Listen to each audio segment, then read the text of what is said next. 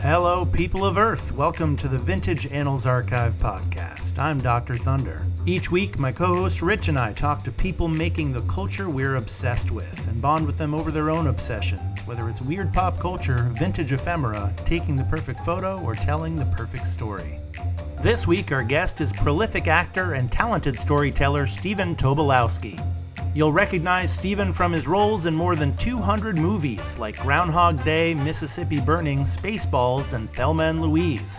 TV shows like Deadwood, Archer, Californication, Silicon Valley, Dicktown, and Minx. He's written 3 books, hosts a monthly podcast, The Tobolowsky Files, co-wrote the film True Stories with David Byrne, and is the subject of 2 documentaries, Primary Instinct and Stephen Tobolowsky's Birthday Party, where he tells amazing stories just like the ones in this episode.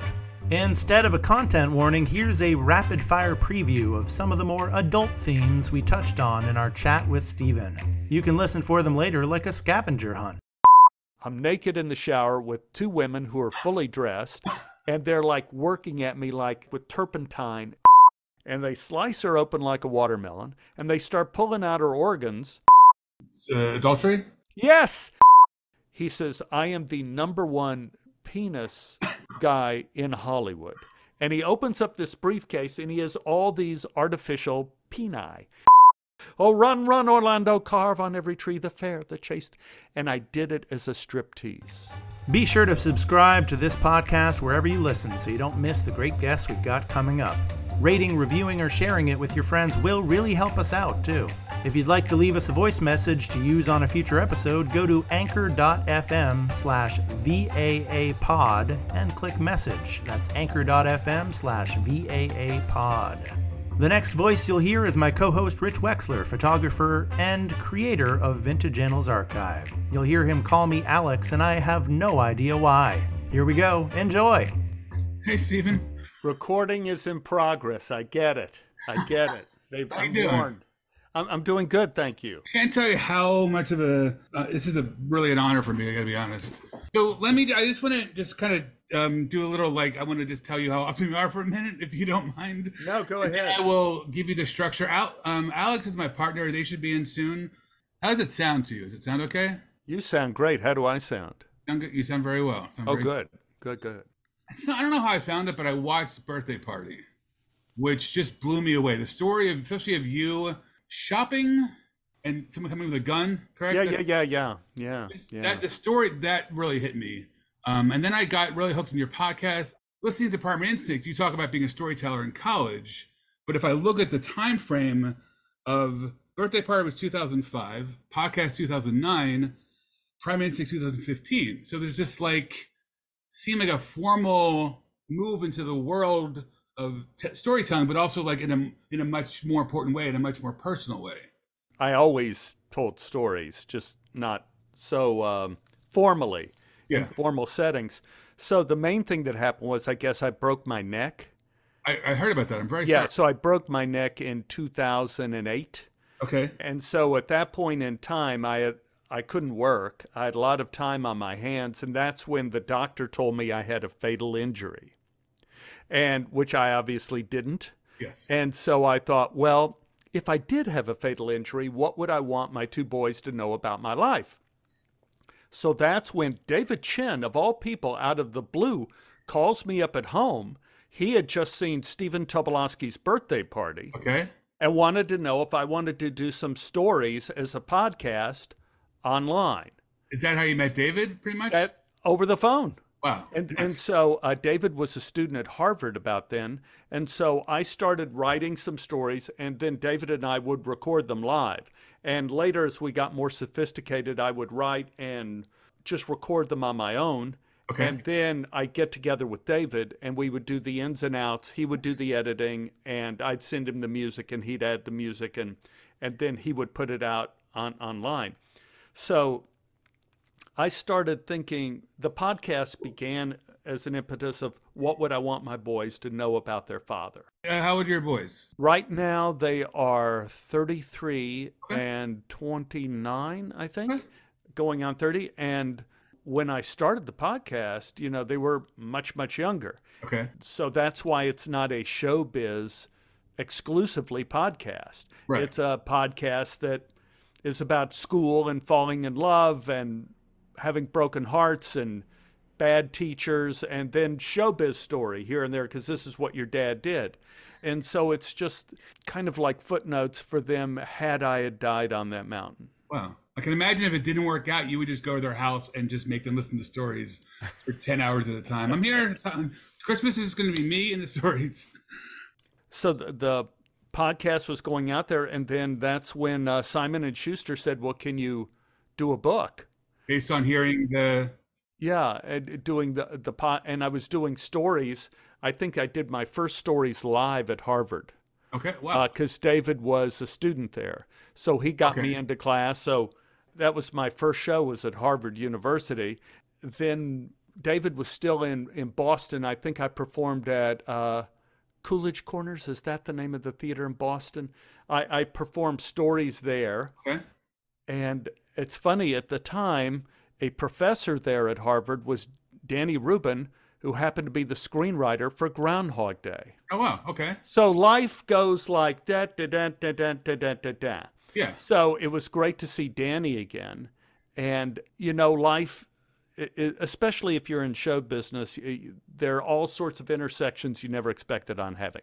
So that's kind of the history of the podcast. And so the later things like Primary Instinct and things like that, these were shows I did in Seattle when David had moved to Seattle, and then he had his various jobs and podcasts, and we did live shows in Seattle, which was a hoot, which was amazing. Do you get more out of performing these stories with an audience, or do you get more out of doing it at home? Is there a difference in those two processes for you? The most important part of the process is writing the story. Okay. To me, you know, writing the story is the most important thing. Okay. And that's what takes the most time. Okay. And then if I write the story, and if the story works, and if the story's kind of true, then it's easy to do it on my own, at home alone, because if you're doing lines from a play, you know, they go in a certain order, and I'm not winging it. And then if to learn it live is a bit of a work, but you know, I walk around the block several times. You know, I have a grocery store right down the street, and for years, I could go in that grocery store unassailed.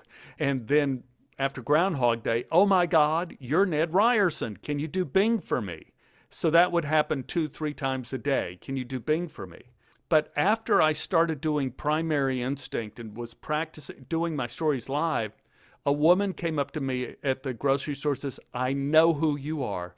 You're the man who walks around our block talking to himself. So it had usurped Groundhog Day. Oh, I see somebody's here. Hi there. This is Alex. Hey, Alex. Good to see you. Great to meet you, Stephen. He looks like he's out at the beach now, though. That looks like... That's what I like to make people think. You know, I'm just a freewheeling guy just hanging out on the beach all the time. That's the image I like to present. SPF 50. SPF yes. Oh, 50. Yeah. If with your complexion and that shirt, you're gonna fry. I'm the poster boy for Hawaiian Tropic or Banana Boat or any of the other brands. Yeah. What really connected me in Primary Instinct is when you talk. I mean, I'm Jewish, and when you talked about, you know, ancient Hebrew language, and that the sacred makes the secular worth doing. I've shared that story or lesson to people. I do it poorly, but I've shared that like 30, 40 times. Yeah, it a lot of the way we think is based on the way our language is structured. You know, we can't help it. And what I brought up in Primary Instinct is that we're used to a language that has tenses. And we were tortured with that in 6th and 7th grade, having to diagram sentences. We have present tense, past, future tense, all these things. And so we think of ideas as happening now, as something that happened in the past, something that's going to happen in the future. But Hebrew, ancient Hebrew, didn't really have these tenses. The people who studied Hebrew from Europe and all that and brought Hebrew to Europe and all that afterwards, they applied tenses to it because that's what they were familiar with. So if you were to take Hebrew today, like my wife and I did for about 10 years, it'd drive you crazy. You have so many tenses. You're crazy. But these were tenses that were applied to the language after the language was created. In ancient Hebrew, their concept was that which has come to pass, that which will come to pass. So the concept of past, present, and future was more a circular thing, something that was this flowing thing, not like with strict structures of past, present, future. And the time that really mattered to the ancient Hebrews was the difference between secular time and sacred time. Now, let me ask you a question. Of your knowledge of that time frame, did that play out in their culture? Did they collectively take secular, sacred time? Oh, yeah. Okay. I mean, yes. It that's the whole idea of Shabbat. Right. Shabbat is a merging of where you take secular time and it becomes sacred time. Yeah. Where you pick one day of the week to honor God and honor everything that you've done, to honor your wife, to honor your family. You do blessings for your children. You do a blessing for the wine. Why do you do a blessing over wine? Do you know that? Me? Why do you do a blessing over wine? My understanding is it's taking you into the present. We want you to come here, smell the food, drink the drink. It's waking up and being present to that moment. That's my understanding. That's how because for the ancient Hebrews, the idea, and there are a lot of people out there who know a hell of a lot more than I do about this. So if you get any hate mail, blame it on me. But the idea of wine is that it is one of the things that is a joining of the work of God and the work of man. That's why it gets a special blessing, because humans have to cultivate the grapes. God gives us the grapes. God gives us the grapes. Humans have to cultivate it, and then they have to ferment it and take something of God's and create something of man. So actually, wine represents this intersection between God and man, which is why it moves from the secular to the sacred. Well, and you talked about how the transcendence from man to God, that's the prayer. Yes. So that's just me. Does that play into it or not? That's just me. I'm just saying whenever we are alone, whenever we are thinking so much in this last couple of years of the pandemic, we've had these unusual moments of despair and unusual moments of panic and things like that. And we think in our minds, if only. And if only that may be a function of science too. If you take an experiment, go if then, it's the same thing with math. You have an if then formula in your mind. In these hours of where you feel lost, you go, if only your ideation, your thought is the prayer. And you can have formal prayers in prayer books that are all behind me there. You see a bunch of prayer books behind me. You can have those formal kind of prayers, but I guarantee each one of those prayers came from a moment of desperation. Ever wonder how people make money creating podcasts when they're just starting out? Well, I'll let you in on our little secret. We don't! If you'd like to support the show so we can keep sharing these great conversations with the creators we love, or want to sponsor the show with an ad, please reach out to us directly at vintageannalsarchive@gmail.com. Some of the best ways to support the show are totally free. Post about the podcast, rate and review and subscribe to it, as well as our Instagram @vintageannalsarchive. Put us in touch with people you think we should interview. Thanks so much just for listening. And now, back to the show. Okay, I was just curious, how do you identify what's your religion? How do you? Oh, I'm Jewish. I grew up in Oak Cliff, outside of Dallas, about 25 miles outside of Dallas, and there were only 3 synagogues at that time in Dallas. Now there are a lot, but there was an Orthodox, a conservative, and Reform, and our family went to the Reform, very Reform. And my grandfather, though, was one of the founders of the Orthodox synagogue in Dallas. Okay. So there's a big branch of my family that's Orthodox. Wow. And then there's a little bit of my family that's conservative, but we Tobolowskys that were out there in Oak Cliff, we were Reform. And so that meant, it was pretty easy for us, easy going. We weren't kosher. we went to Rosh Hashanah services that lasted 2 hours instead of the compulsory 12. Probably 8 on Yom Kippur. We did all sorts of things that were very loosey-goosey. But later on in my life, I had always promised my mother that I would go to services when I came to Los Angeles.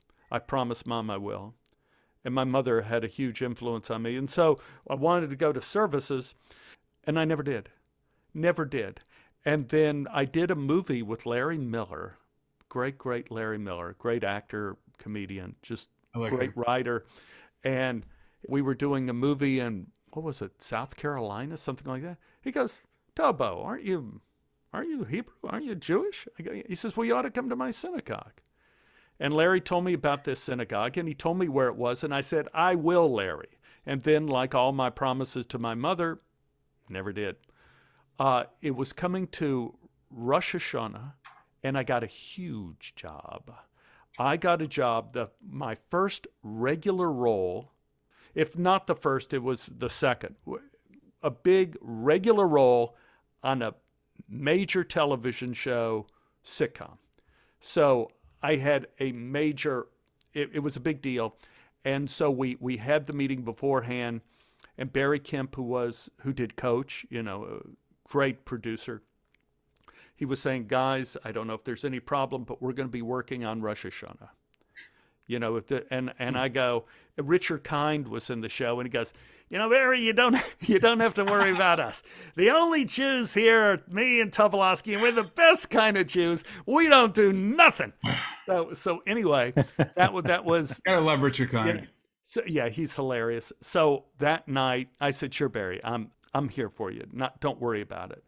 And then I thought about the promise to my mother, and I went to bed that night, and I'm tossing and turning, and I couldn't sleep. And I'm thinking, like, what am I doing? What does my word mean if my word doesn't mean anything to myself, especially if I'm giving my word to my mother?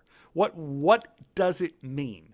And I'm at that stage, I guess, in my 40s, something like that, where we tend to want to really take ourselves seriously and say, like, was this all a joke? Or does it mean anything? And I woke up just in a sweat.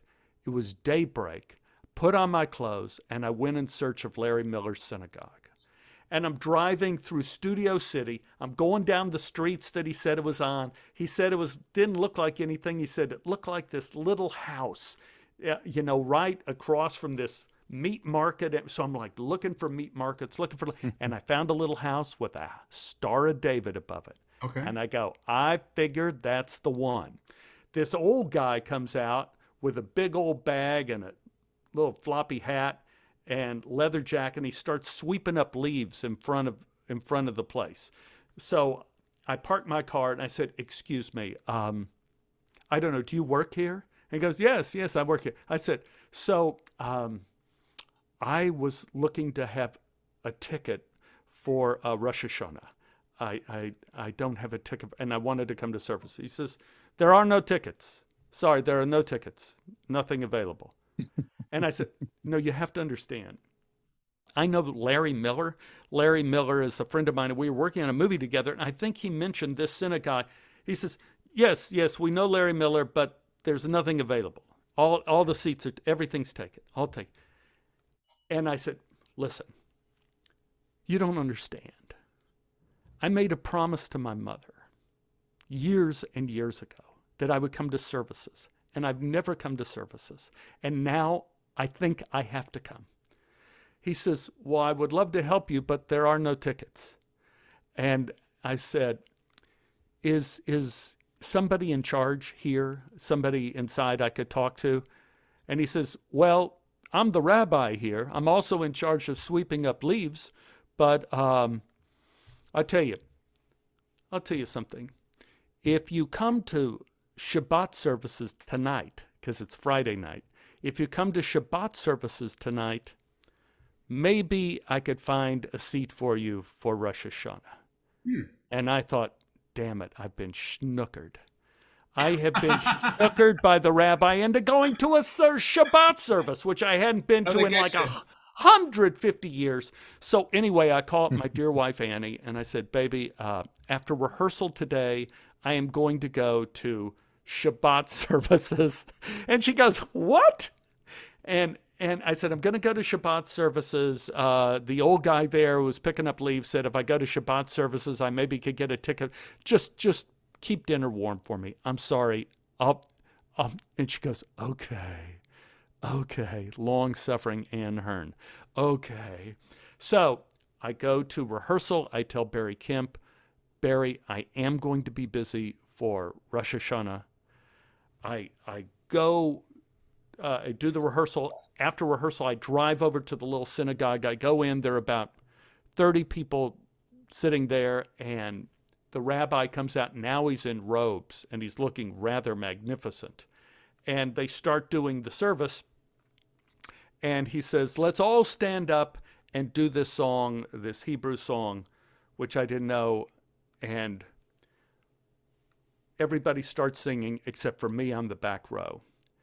And I pull up the prayer book, and I kind of conscientiously kind of turn through the prayer book like I'm attentive, but I'm not participating. And he stops. Stop. Without looking at me, he goes, now is not the time to read the prayer book.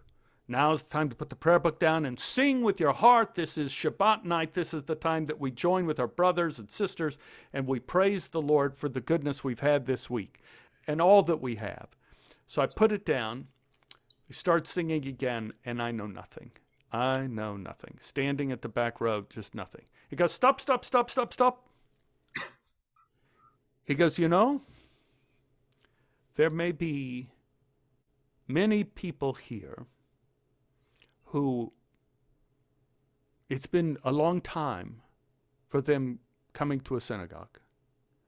And maybe they don't know this song. And maybe they don't even know their Hebrew. But you know something? I know Hebrew very well. And I will do the Hebrew for the song. And you just sing la la la. Because that's all that's required. And he had me at la la la. I thought, this is the guy for me. And for the next 10 years, and this was a conservative synagogue, Beth Meir, they're much more strict. So the next 10 years, I went to just about every Shabbat service. Oh. I went to every service they had, Rosh Hashanah, Yom Kippur, Sukkot, everything. And after a Shabbat service, Rabbi Schimmel would teach me a little something. He says, come in here. I'm going to read this Hebrew, and I want you to follow it with your finger, and I want to see how well you could follow it. And then he'd say, I want you to think about this psalm this week. We'll talk about it next week. And for the next 10 years, I got my instruction from him. Wow. And it was a very unexpected journey, and it kind of led me here. Thanks for sharing that. That's beautiful. I want to segue this into talking about your mother, if that's okay. Sure. Okay. The way you speak of her is sacred. The way when you talk about how kind she was, even talking about getting back to, we talked about objects like the pennies. The pennies. Mom's prayers. Your mother lives in those pennies. Yeah.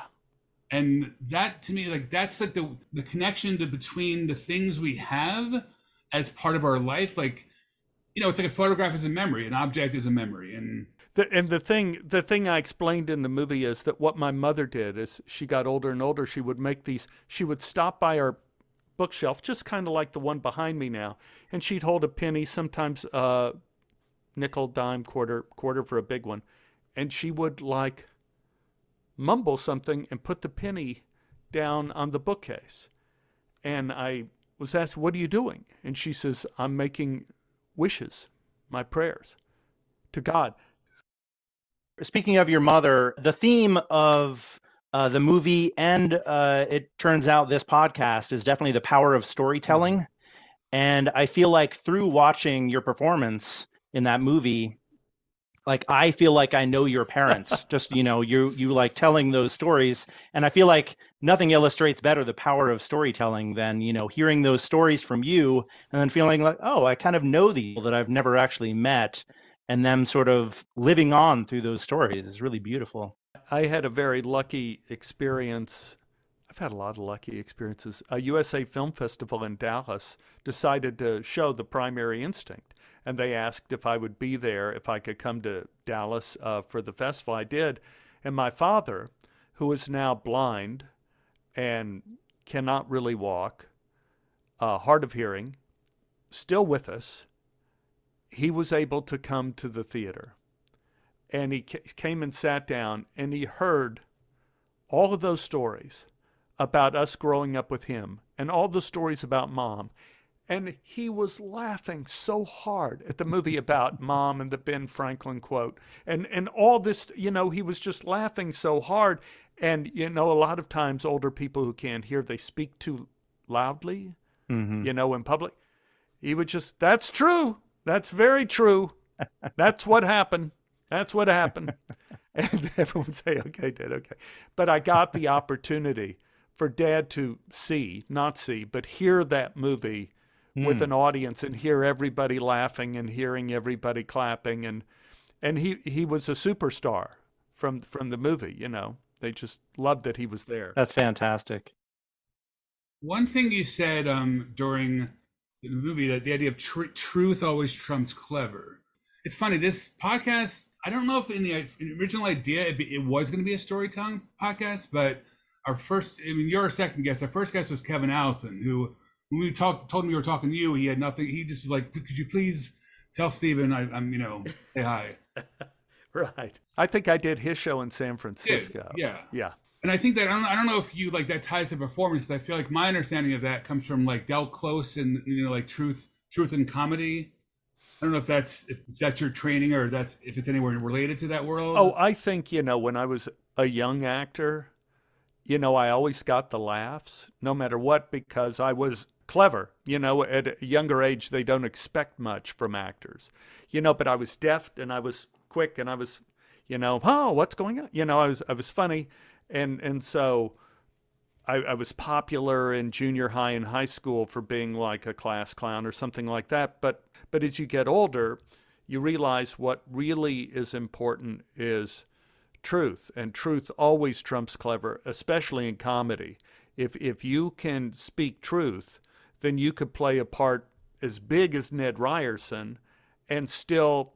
I had a great acting teacher, Ed K. Martin, and Ed K. Martin said, what you do for any part is you ask two questions. What is my greatest hope, and what is my greatest fear? And any other question about your character will come from those two. So it doesn't matter if you're doing Hamlet or Ned Ryerson, or if you're doing Californication, Stu Beggs. All the characters, every character has a greatest hope and a greatest fear. And you put those two together and you will weave a web of truth. And what makes something funny is something Sigmund Freud talked about in his book, Jokes and the Relation to the Unconscious, one of my favorite books on comedy. And Sigmund Freud says the essence of comedy is making the meaningful meaningless, or making the meaningless meaningful. And if you think about Monty Python's Library of Silly Walks, they're taking something meaningless and making it meaningful, and therefore it is funny. Or any time you have humor, you try to find those two poles, and you could find the humor in the situation. Every role you do, it's important for you to understand the entire story. Okay. And to understand what part you have in that story. What part are you playing? If you go to what Harold Ramis was telling me in Groundhog Day when we were rehearsing, he said comedy always lives in the two-shot. And one character always has to represent the world, and the other character is the aberration to the world. Okay. Meaningful, meaningless, again, Sigmund Freud. But you have to understand the entire story you're telling, and you have to figure out, am I the world or am I the aberrant position of the world, to know what you're doing? So yes, you have to know in every sitcom, every movie of the week, every movie, every play, you have to analyze the story and go, who am I in this play? And now a quick word from our sponsor. Hey folks, this is Kevin Allison of the Risk Podcast, where people tell true stories they never thought they'd dare to share. I've been a big fan of the Vintage Annals Archive Instagram for a long time now. I love all the love that goes into the celebration of some of the more obscure and off the beaten path parts of pop culture history, and the amazing artists and bohemians who might not be so much in the spotlight right now, but that we still have so much to be inspired by or just to have a good laugh with. And now I'm such a big fan of the Vintage Annals Archive podcast. I'm one of the first guests on it. I gotta say, Rich and Dr. Thunder, their style is so unpredictable and surprising and just doesn't follow all the conventions of your typical interview podcast. It's much more like conversations with friends that can just go anywhere. Just kind of like my podcast, Risk, in comparison to other storytelling shows, there is a level of raw honesty and intimate vulnerability in the stories shared on Risk. People have shared jaw-dropping stories about cannibalism or kidnapping or the kinkiest sort of kink stories, but also spiritual breakthroughs, beautiful stories about transcending trauma, near-death experiences, and even, just flat out hilarious, the most mortifying things that people have lived through.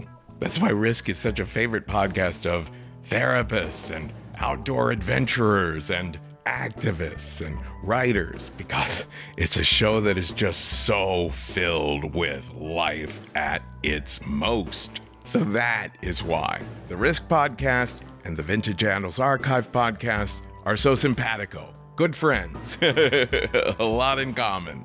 So seriously, do yourself a favor. Subscribe to both podcasts and spread the word. Take a risk. Now back to our conversation. Well, speaking of roles, it's funny that you brought up that story of the rabbi, because after watching the movie, it occurred to me that my earliest experiences hearing storytelling was going to church. I've unfortunately never been to a synagogue. I would think that maybe rabbis do the same thing, where they weave stories together to illustrate a certain point. And you were certainly putting across some philosophical points with your stories. Right. That's always the easiest way of conveying complicated ideas is through a story. And if you were to boil all the stories ever written down, I keep telling writers when they give me their scripts that there's only one story that matters to us, I think, as viewers, and that's the hero's journey. You could do this, you can do that, you can have the anti-hero, you can turn it on its head, but what the story is that we care about is the hero's journey. Because sitting in the theater or in the movie screen or in front of our little computers, we are following one character, that even if it's a tragedy. Watching Denzel Washington in the tragedy of Macbeth, the film last year, the Shakespeare. We're watching that, and we are watching Macbeth and Lady Macbeth being bitten by the bug of ambition. And even though Shakespeare has it on a grander scale with amazing poetry and terrifying images, we all know what it's like to go this could be our chance. And what are we willing to do that? And quite often, as Macbeth finds out in that, he goes too far. And once you go too far, you can't go back sometimes. You don't get a redo. And so as someone in the audience, what Shakespeare's teaching us is beware of ambition. There's nothing to be gained from it, because even if you're Thane of Cawdor, you're going to be murdered like everyone else. But you don't have a redo of everything. Here's something I brought up to my wife Ann over the pandemic, that I was thinking over the pandemic. I said, how many I'm sorry's do you get in your life? And the the immediate thing is, oh, well, a lot. But if you're a grown-up, and if you're working with someone, if you're married, if you have obligations, you're lucky if you get one. You know, if you have a major screw-up in your life, you're lucky if you get one apology. And if you're in business with someone and someone cheats you, they don't even get the one apology. That's it. Not only that's it for that project, it's it for every project. So justice is very harsh. And you know, right now I'm a grandpapa. And so I'm dealing with a little girl who's 2 years old. Oh, wow. And she has 500 I'm sorries in an hour. You know, oh, I'm sorry. Oh, I'm sorry. Yeah, we grow up as little children with lots of apologies. But when you get to be an adult, and if you're in a relationship, you don't get apologies. And that's why it's important to be telling the hero's journey. That's why it's important to have some sort of grounding in some of those books behind me, of knowing like people who had experienced certain things before. I'm trying to think if I could say this. I've just finished a movie with Chris Pine. Wonderful script.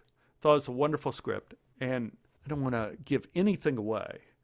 But yeah, in the story, something goes very wrong. And in the fabric of the story, in the writing of the story, forgiveness is asked for and forgiveness is granted. And I'm just reading the script. And I said, Chris, I don't know if you knew this, but and he's very into ancient wisdom. Chris is. Very deep guy, very into philosophical ideas. In the Talmud, that's these books right behind me there. And over there they are over there. Okay. There's too many of them. But in the Talmud, there is a prescription for forgiveness. And that is, you have to admit you did something wrong. You have to make restitution for what you did wrong. You have to apologize to the person you wronged. And if you follow those rules, the person is obliged to forgive you. As long as you don't have not committed one of 3 crimes. And the 3 crimes, maybe you could guess. You want to guess what the crimes are? Murder? That you cannot be forgiven for. Murder. Why? Because you cannot make restitution. You cannot replace a life. Another one. What's another one? Adultery? Yes, because you cannot replace a family. And what is the third one? Stealing, destroying something. Oh, you're so close. Put on your seatbelts. Oh, boy. Gossip. Gossip, yeah. Because you cannot replace a reputation. Wow. Yeah, those are the things you cannot be forgiven for. You cannot make restitution. Have you been on your hero's journey? Have you finished it? Are you heading towards it? What's your place in the hero's journey for you? When I was, I can even show an artifact. Yes. Oh, This wow. is my first That's awesome. photo, Wow. and my resume is on the back. Look at that. Wow. And a lot of these are like class scenes. You know, this Nice. isn't even really a resume. Back then, in my head, this is just right out of college, I would talk to myself and pretend I was in this show called My Life in the Theater, Season 1. And so, you know, here I am at SMU in drama class, and then we have all these drama teachers and drama students, and it was, this would make a great TV show. Yeah. So even back then, I was casting myself as the lead in a hero's journey thing of the drama class I was doing at SMU. And I had teachers at SMU who hated me and tried to destroy me. I had teachers at SMU who saved me. And, you know, it was highly dramatic. And if we go to the 3rd season, or maybe even the 4th season of My Life in the Theater, I was picked as #1 undergraduate student in the theater department. Yeah. So I'm thinking my life in the theater was really happening. And so I was on the hero's journey even then, even though it was a disastrous and bumpy ride. in college, but it had all the elements of a hero's journey. I fell in love. I had terrible adversaries that I had to use my wits to overcome, and I did. I want to hear about one of the teachers that destroyed you and one of them that saved you, if you're okay sharing that. Yeah, well, the teacher that tried to destroy me, it's in one of my podcasts called Conference Hour, and that was Joan Potter. She was amazing. I was a sophomore, and she was a new teacher doing scene study classes. And my advisor was the head of the department, Bernard Hobgood, and he asked me to do freshman auditions because I'm going, but Hob, I'm a sophomore. He says, yeah, but we have a lot of new members of the faculty. It'd be good if you went in and did an audition. So I went in and I did a speech from maybe Inherit the... You had to do one or two things. And the last thing I did was a speech from, I think, As You Like It. These trees will be my books, and in their barks my thoughts all character, that every eye which in this forest looks shall see thy virtue everywhere. Oh, run, run, Orlando, carve on every tree the fair, the chaste. And I did it as a striptease. So all the teachers are there, all the freshmen are there, and I start taking off my clothes, and at the end, I'm in nothing but boxer shorts, and I turned around and bent over, and I'd written Hi Hob, which is the name of the head of the department, on my butt. And I, bent over, and it said Hi Hob on my butt. Everybody is screaming. People were laughing so hard that they had to be carried out. And I go dancing off, going like, oh, I gunned this audition. Well, one of the people there, I think, did not like it. That was Joan Potter, that I was not serious enough. And so she was determined to destroy me. I didn't know that at the time. So the way SMU was structured, if you got what they call an unsatisfactory critique, you were on notice. And if you got 2, you were expelled from the department. So that's how they managed everything. So grades meant whatever, you got a letter grade. But if you got an unsatisfactory critique, and there were certain things you had to do to warrant an unsatisfactory critique since it was so severe, and one of which was missing strike. If you didn't go to strike, and we're all freshmen, so that means it's sophomores. I was sophomore now.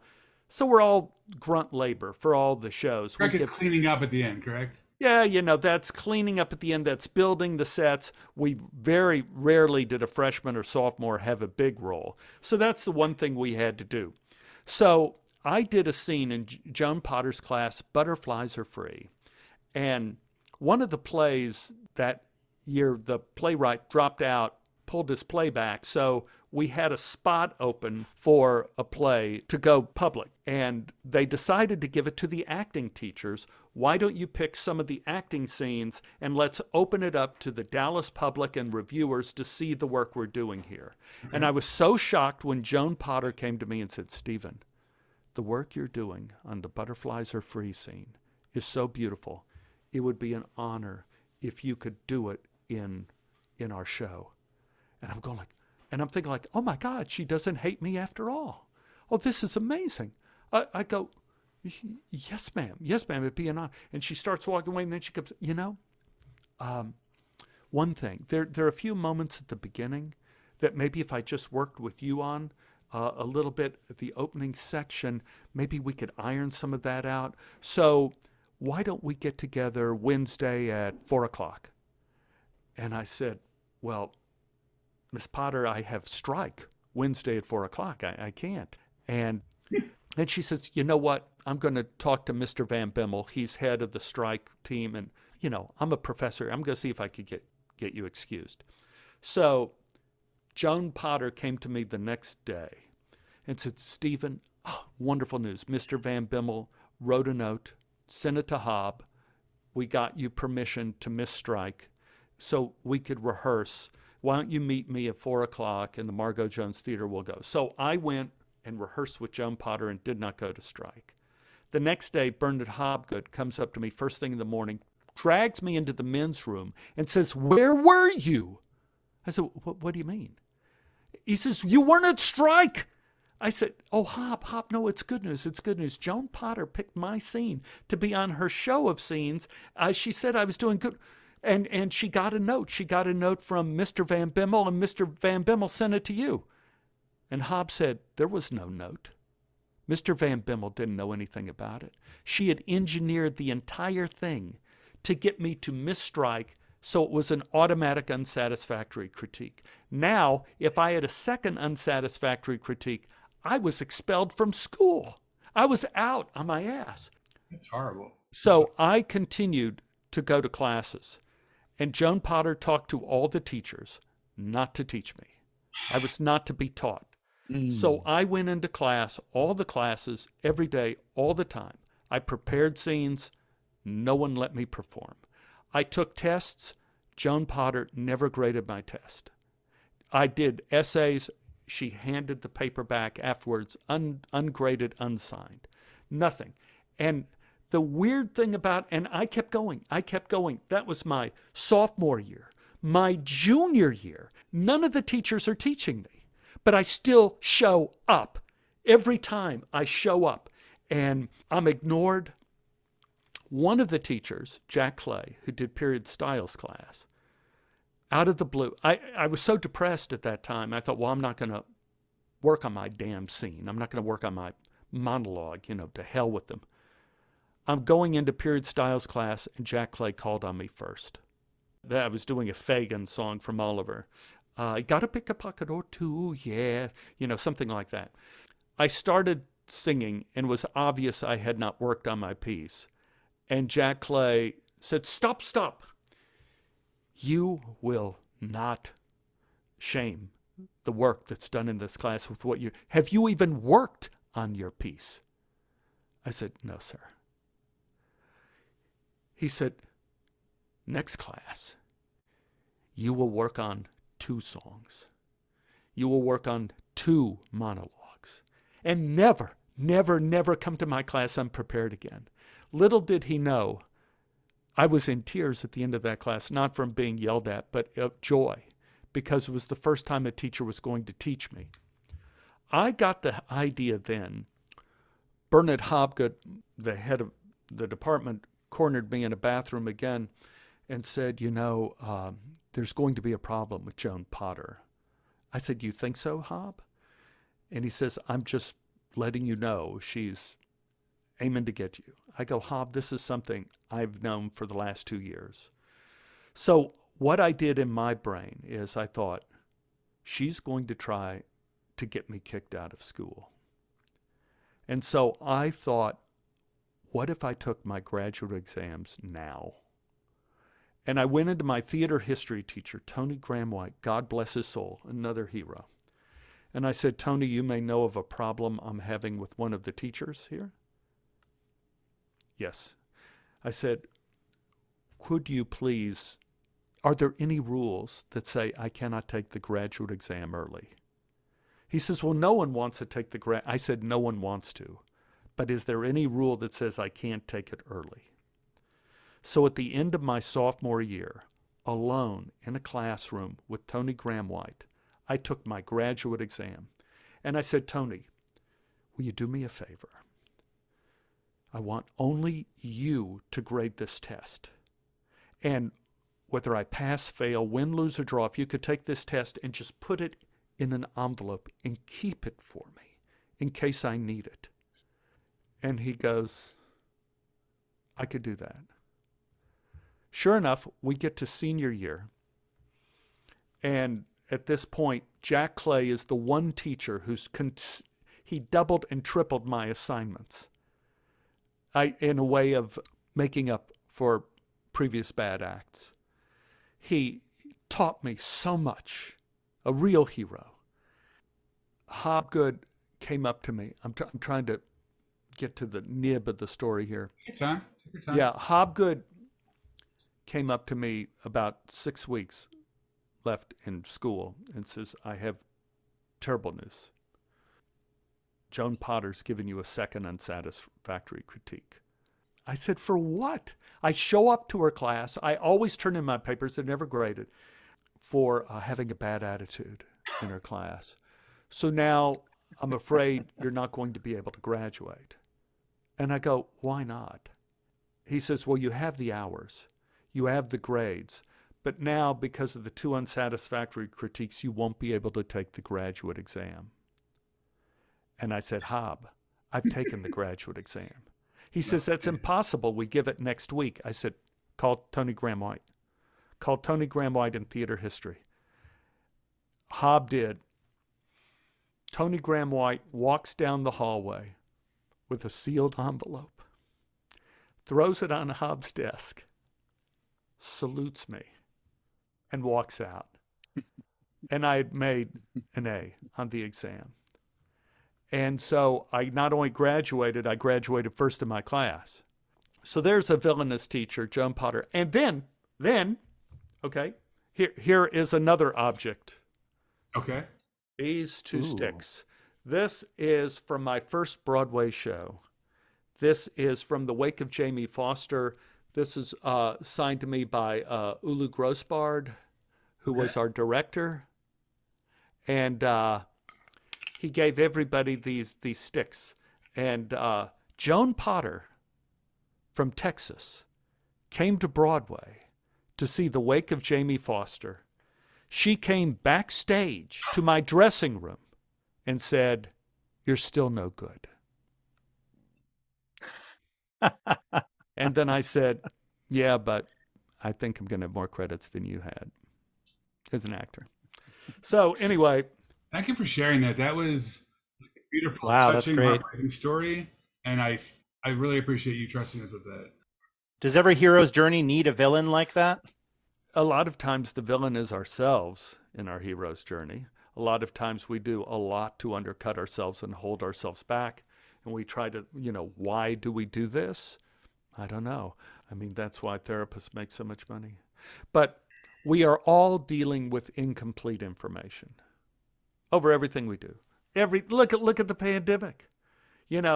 I still remember the very beginning of the pandemic, Mike Pence saying 14 days to flatten the curve. Then I still remember at the beginning of the Biden administration, we have this pandemic licked. Mm-hmm. Nobody knows anything. There's incomplete information. We have incomplete information in our lives as the way we're viewed. We have incomplete information, the way casting people look at us as actors, as what we can bring. That's why it's important, again, to go to those books behind me, Judge Not, because you never really know the situation. You don't have a whole picture. All you have control over is the little bit of information you know. So in terms of like being an actor, if you're on a movie or a show, make sure your world is in order. Do your homework. Know your lines. Don't be late. Oh, a lot of actors, as you can imagine over the years, they always ask me, can you do little teaching sessions as to what you have to do to be a professional actor? Don't be late. Don't be late. I've seen more people get fired for being late than doing a terrible job acting. It's because when you are late as a professional actor, you are keeping 50, 60, 70 people waiting. And they've already timed everything down to where you don't have enough time to do the job anyway. So don't be late, because you'll make enemies. Rich Wexler Photography is proud to sponsor the Vintage Annals Archive podcast. Rich uses photography as a way to connect with all types of diverse communities and to celebrate the rituals within them. He's available for hire for creative portraits and special events. Like his work in curating Vintage Annals Archive, his main influence is the past, so he enjoys shooting on film, Polaroids, and even in 3D. More information can be found at richwexlerphotographer.com or on his Instagram or Facebook of the same name. That's richwexlerphotographer.com. Now back to the show. In terms of the pandemic, are there any hidden gifts, hidden things that happened that brought joy or that changed? Was there anything that in that tough time that kind of added to your life? Grandbaby.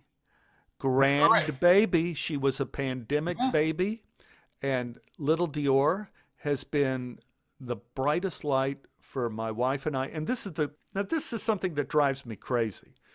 When I grew up in Oak Cliff, the one thing we all loved was cars. God went, I can't wait to drive. And we're reading Road and Track magazine in 4th and 5th grade in library class. I want to get a 405. Oh my gosh. Oh, can you believe?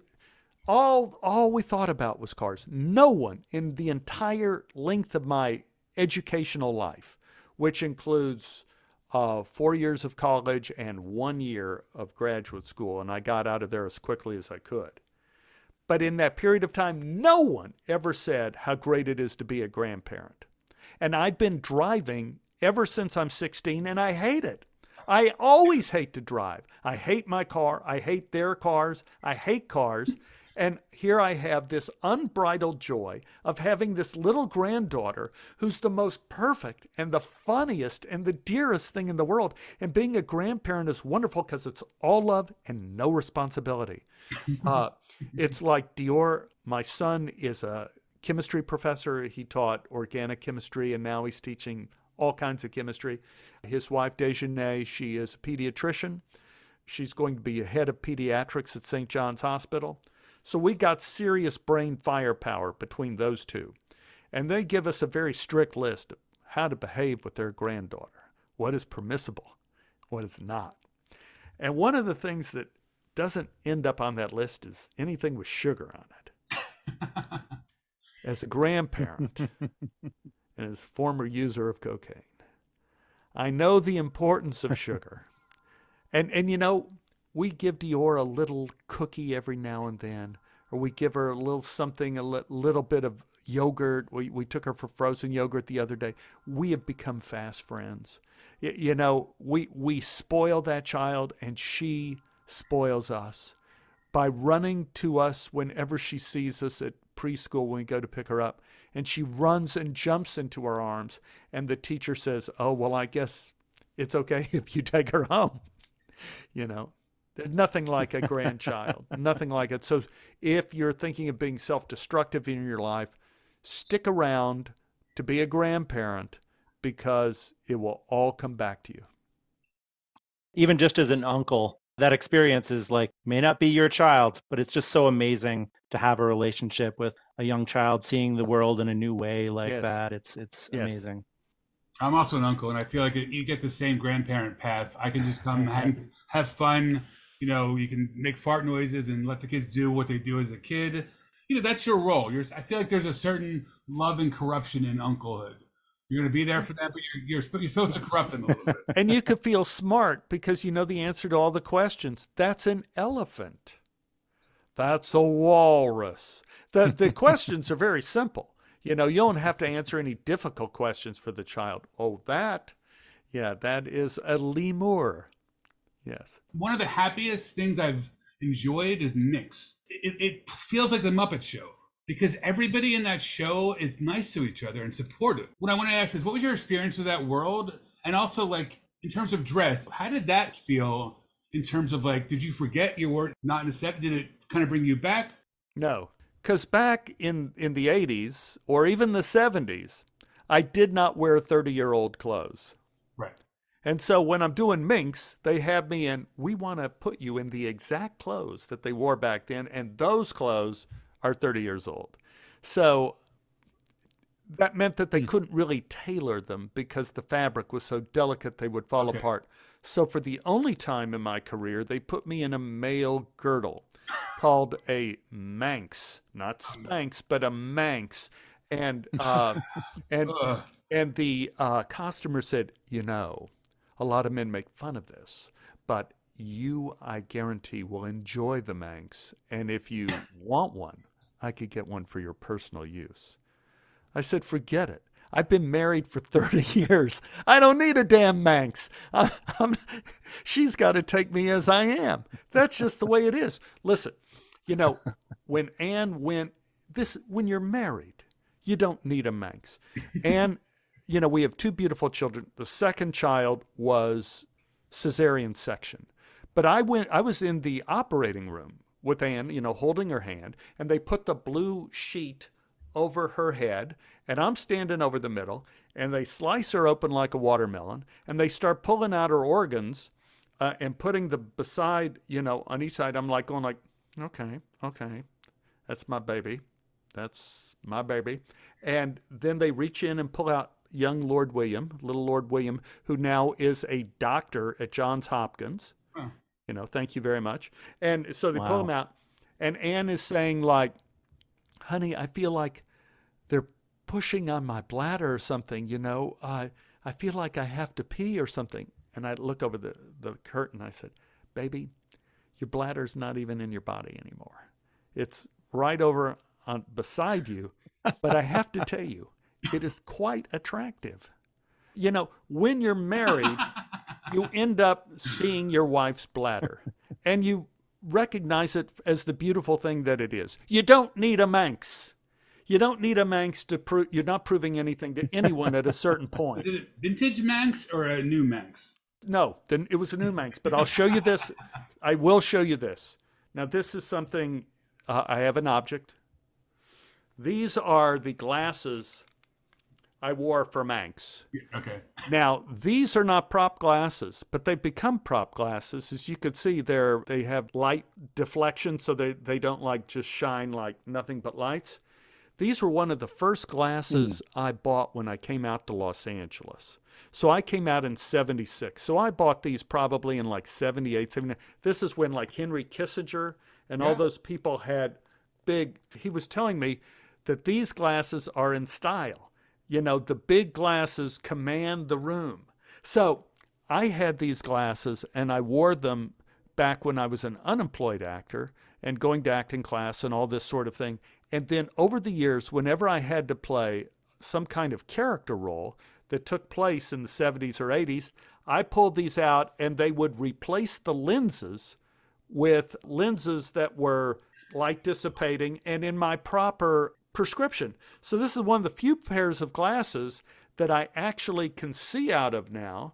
Nice. And these are my Manx glasses, and these are my, back then, being a character, I thought I was going to be this guy.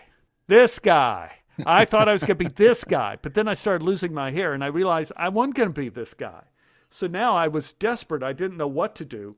So I had to change glasses for every part I played because I thought that's the only, I see, I wear these.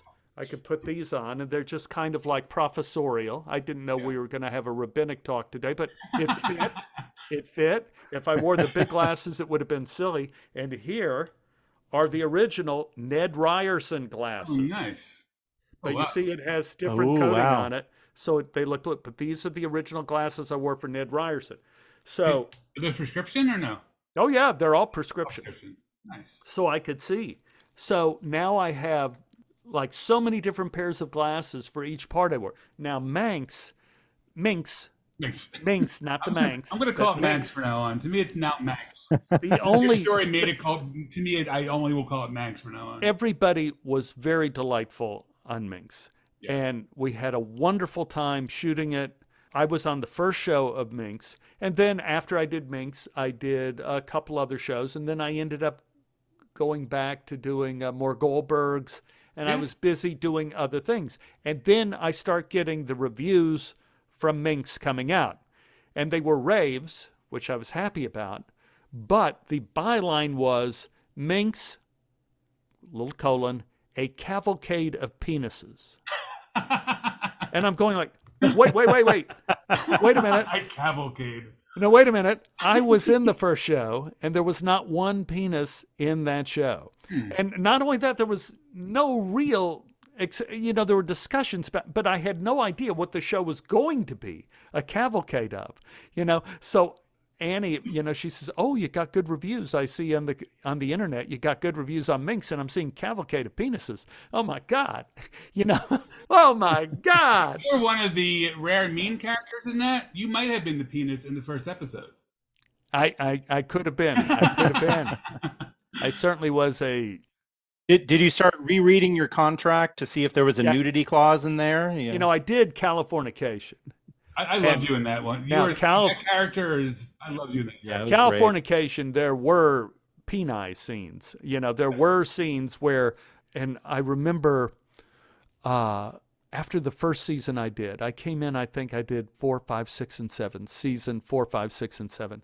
So I did season 4, and then I had some sort of health issue, and I went to the hospital.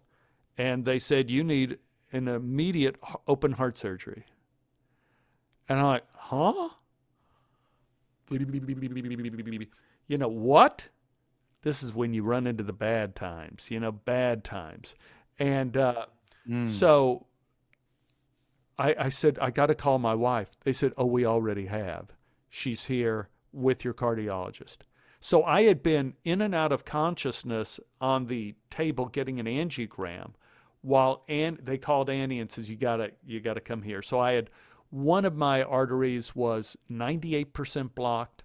Another artery to my heart was 75% blocked. Another was 55. So I had a triple bypass. And yeah. And so Glad you're here. after I had the surgery, you have to nurse yourself to health. It took, well, I'm still not completely healed, but it took like about 6 months, before it stopped hurting, the incision area and all that stuff. And Tom Caponis of Californication called me up at home and said, Stephen, I just want to tell you, we're working on Californication, some scripts, and we want to put you in the first show this season, and it's going to be a nude scene. Are you okay with doing nudity? Now, this was the Cavalcade of Peni, right? So this is the beginning of the Cavalcade of Penises for me. And I said, Tom, I don't mind doing that, but I need to tell you something. I'm not the same as I was last season. I had to have open heart surgery. I had it about 6 weeks ago. I have a big scar kind of running down my chest. I've lost about 20, 25 pounds. Pause on the other end of the line. And then he says, you have a big scar? And I go, yeah, right down the middle of my chest. He goes, fantastic. We love scars on Californication. That's great. So you're okay with being naked with the scar? And I go, sure, Tom. Okay, fine. Now, on Californication, now this is a footnote of that story. So coming to my trailer, the guy starts knocking. Now this I have nothing to show you for. Okay. He says, I am the #1 penis guy in Hollywood. And he opens up this briefcase and he has all these artificial peni, all of them out, from all shapes and all kinds. He says, so which one do you think is right for you? I, of course, being a guy, I go, the biggest one, that one there. The biggest one. He says, okay, you get jumbo there. And so the whole idea is that in my costume, I would wear that penis in my pants. And if I'm wearing a swimsuit or something, I would wear that under the swimsuit. However, there was no room for me and Big John in my swimsuit. No room for both of us. So I had to keep going to smaller and smaller and smaller peni. I had to go to smaller. You had a Speedo in that show. I had a Speedo, red Speedo. That's what I remember, yeah. I ended up not using any of them. Instead, they took my athletic socks, rolled it into a roll, and just stuff that down your swimsuit. It won't matter. So that's how Californication, the legend of Stu Beggs, was created with my sweat sock down my red Speedos. I'm starting to think of titles for this, and I'm in between Cavalcade of Peni or Stunt Penis. I don't know. But I loved Californication. That was great. It's such a great show, California. I was going to say, it's every guy's fantasy. Someone pulls out a briefcase of penises and lets you choose which one you want. You want the big one. You want the big one. Yeah. That's the one you want, guys. If it fits. If the shoe fits, wear it, Dr. Thunder Karaoke is a proud sponsor of the Vintage Annals Archive podcast. Hey, that's me. If you want karaoke at your next birthday party, family reunion, staff party, house party, wedding reception, parole hearing, or any type of event, go to thunderkaraoke.com or at Thunder Karaoke on Instagram or Facebook to schedule it now. We do both in-person and virtual events, karaoke or DJing or trivia games, and everything from emceeing kids karaoke to stripping into my cape and tights anywhere you need me. We've got a roster of amazing DJs just waiting to make your party unforgettable, so schedule yours today. Now, back to the show. As we're embarking on this adventure of getting people to tell great stories to us, do you have any advice for us on either finding people to tell great stories or making them feel comfortable enough to elicit great stories from them? I think everybody has great stories as long as they feel comfortable in telling a story about something they regret. There was a quote they had on the internet the other day from To Kill a Mockingbird. The only people that win are those that are not afraid to lose. And so I think that's the center of the hero's journey. I think that's if people have to look good in their stories, then you have problems. But if, you just don't regret that. It's funny because Kevin was the last one. You're this one. You both told stories about taking your clothes off I was going to say, are you thinking of bringing back the striptease for some I was Tobolowsky naked files? in another movie too. I did naked in another end movie. This with a Zoom striptease. Stephen, is that all right with you? I don't think so. Well, I used to do that for a living, so I can bring back that skill. So. I did this movie called The Men's Group, and in that I am totally naked in that. And what they had done was the idea is we were shooting over in Westwood, and I'm supposed to roll in leaves and stuff and become like this scary man, kind of like this Sasquatch or something almost. But the costumers, the makeup people made a mistake. So I'm naked in the first couple scenes. Then I run and jump in this compost and leaves. Instead of putting like something to tack the leaves down, they tack down the compost with cement, with liquid cement. So I had all of this stuff stuck to my skin, and it took like about 2 hours with 2 girls. I'm naked in the shower with 2 women who are fully dressed, and they're like working at me like with turpentine and trying to undo on my skin, trying to undo everything. And she goes like, damn, I cannot believe, I have to be here taking this off this naked man here. I go, yeah, I can't believe it either. CEMENT is different. If you have to look back at either your storytelling career or your acting career, what was your most sacred character, sacred experience? What's that for you? What's the one that really like... Anytime you would ask the question, I probably have a different answer. Asking me today, here's another item. So I did the first Broadway show I did, we got bad reviews. Frank Rich killed us. Second Broadway show I did. What was that show? The bad show was in 83 on Broadway. Okay. But the good show was in 2001, 2002, mornings at 7. Okay. And I had always wanted to meet Julie Haggerty. Okay. And so, in fact, I even did that Tom Green movie, Freddie Got Fingered, and I got cut out of that movie, but just so I could meet Julie Haggerty. Huh. And it was shooting in Canada often, and Julie was on alternate days. So she was in LA when I was in Canada and vice versa. So I never met her. So anyway, I end up getting an audition for Mornings at 7 in New York. And Lincoln Center is producing it. And they said, this is the deal. If you come out to audition, we'll pay for the plane flight. But if we accept you in the cast, you cannot say no. So don't come out unless you're, they don't want actors in LA that will say, I'll do a Broadway show. And then, but I just got a movie, so I'm not going to do it. No. So I came out. I got the part. I got the part of Homer in Mornings at 7, which is the not young lover, but 40-year-old hapless lover. And my girlfriend in the show was Julie Haggerty. Wow. So I spent a year on Broadway. We were nominated for all sorts of Tony Awards. This is something Buck Henry made for me as a gift. There's me and Julie. She was an airplane, right? It was my sweetheart. And Buck Henry, hilarious man, great man. Yes. So we were always the crowd favorite because we were the not so young lovers, Homer and Myrtle. There was one show, we were about 3 weeks before closing. And there's a scene in Act 2 where I have to tell Myrtle, Julie, how much I love her. But we've had this long relationship in the play. We've been boyfriend and girlfriend, and I'm in my 40s, she's in her 40s. We've had this relationship for a long time, but it's never moved beyond that she's my girlfriend. And there is this scene in which I'm trying to apologize to her and tell her that I love her without using the word, I'm sorry, and without ever saying the word, I love you.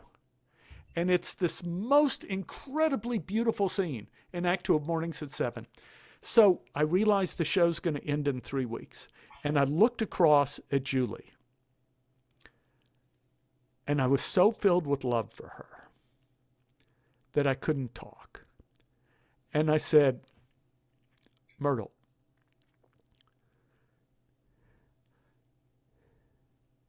you... And I couldn't say my lines. And Julie, being the professional that she was, she hung in there. She just kept looking at me. She didn't feel the need to improvise a line. And then, as I'm silent, trying to come up with the words, because the audience knew what I was about to say. You could hear people starting to cry in the audience. And we were on stage, it felt like 7 years, but I think probably by the clock it was maybe 35 seconds, 40 seconds of absolute silence on a Broadway stage with me trying to get a word out.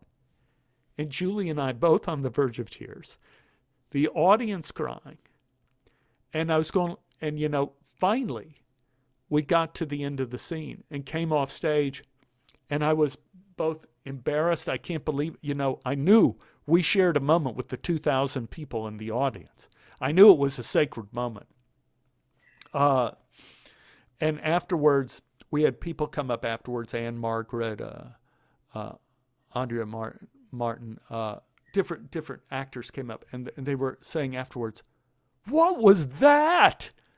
I'd never seen anything like that on a... What would have happened? What was that? She said it just... it was like one of the greatest moments of the show, and it was all just because I couldn't talk.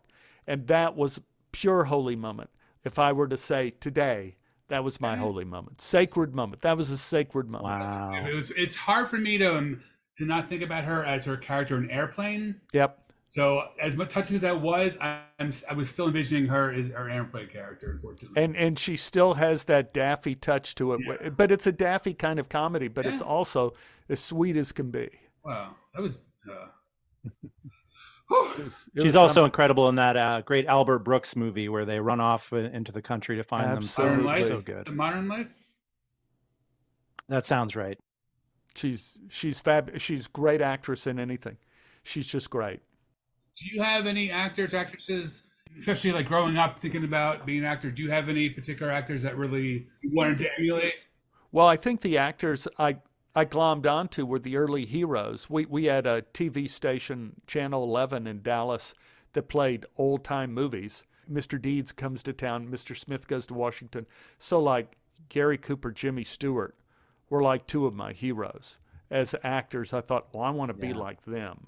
They were like my early, anything with those two guys in it, I would watch.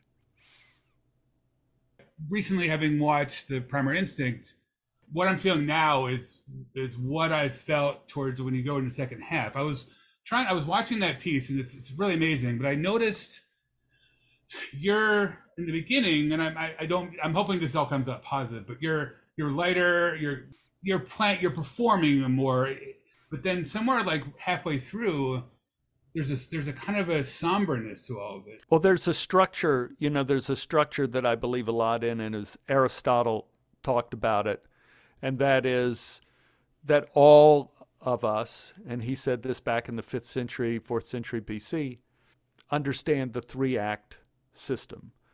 Okay. You have introduction, rising action, conclusion, and it's best if something in Act 3 connects with Act 1.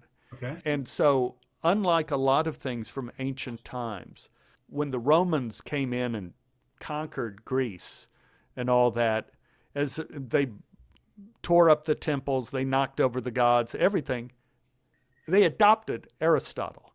They thought, well, I like this guy, and they taught Aristotle in their schools. And so the Roman Empire extended from Britain to Africa, all the way, from Portugal, it was there. So now you have Aristotle in Athens is being taught long after his death throughout all of Europe, England, all over, everybody. And then those people start discovering the world. You have people from Spain and Portugal and England, you know, making these journeys in the age of expansion, come to America. And what do they bring? They bring Aristotle. So Aristotle conquered the damn world. And that's why we're inculcated in our brains with the idea of understanding a story as 3 acts. And it's really good if you can make Act 3 connect with Act 1. So I obviously knew in the primary instinct where I was going to go with the story in Act 3 with my mother. It felt heavier, but in a good way. It felt more grounded as it got closer to... So I knew I could start with something light with my mother in Act 1. So you set that up, you know, when you have lightness and then you have cocaine addiction and all sorts of problems. Certainly you could look at my 2 books, Dangerous Animals Club and My Adventures with God, Simon & Schuster, and they're on Amazon, they're everywhere, and they're highly amusing. I think they're usually pretty funny, those stories in those books. And they include the story of my teacher, Joan Potter. It includes the story of me being held hostage at gunpoint in a grocery store. You know, I have all sorts of stories in both of those books they're very enjoyable. Primary Instinct, I think that's gettable on Amazon as well. That you would enjoy that. That's a good sit. And also Stephen Tobolowsky's Birthday Party. That's just me telling stories. And this new movie Chris Pine's doing, I have high hopes for it. The script was awfully good. It's called Pool Man, and hopefully it'll be out this year, the beginning of next year. We'll see. Nice. All right, you have a lovely night. Thank you. Thank you, guys. Thank you very much. Thank you so much, Stephen. Have a great night. And there you have it. We want to thank Stephen Tobolowsky profusely for being so generous with his time and storytelling talents. Be sure to check out all the great shows and movies he's in, his 2 storytelling documentaries, Primary Instinct and Stephen Tobolowsky's Birthday Party, his 3 books, The Dangerous Animals Club, Cautionary Tales, and My Adventures with God, and his podcast, The Tobolowsky Files. You can find links to all these and more at StephenTobolowsky.com. How do you spell his name? Let's sing it.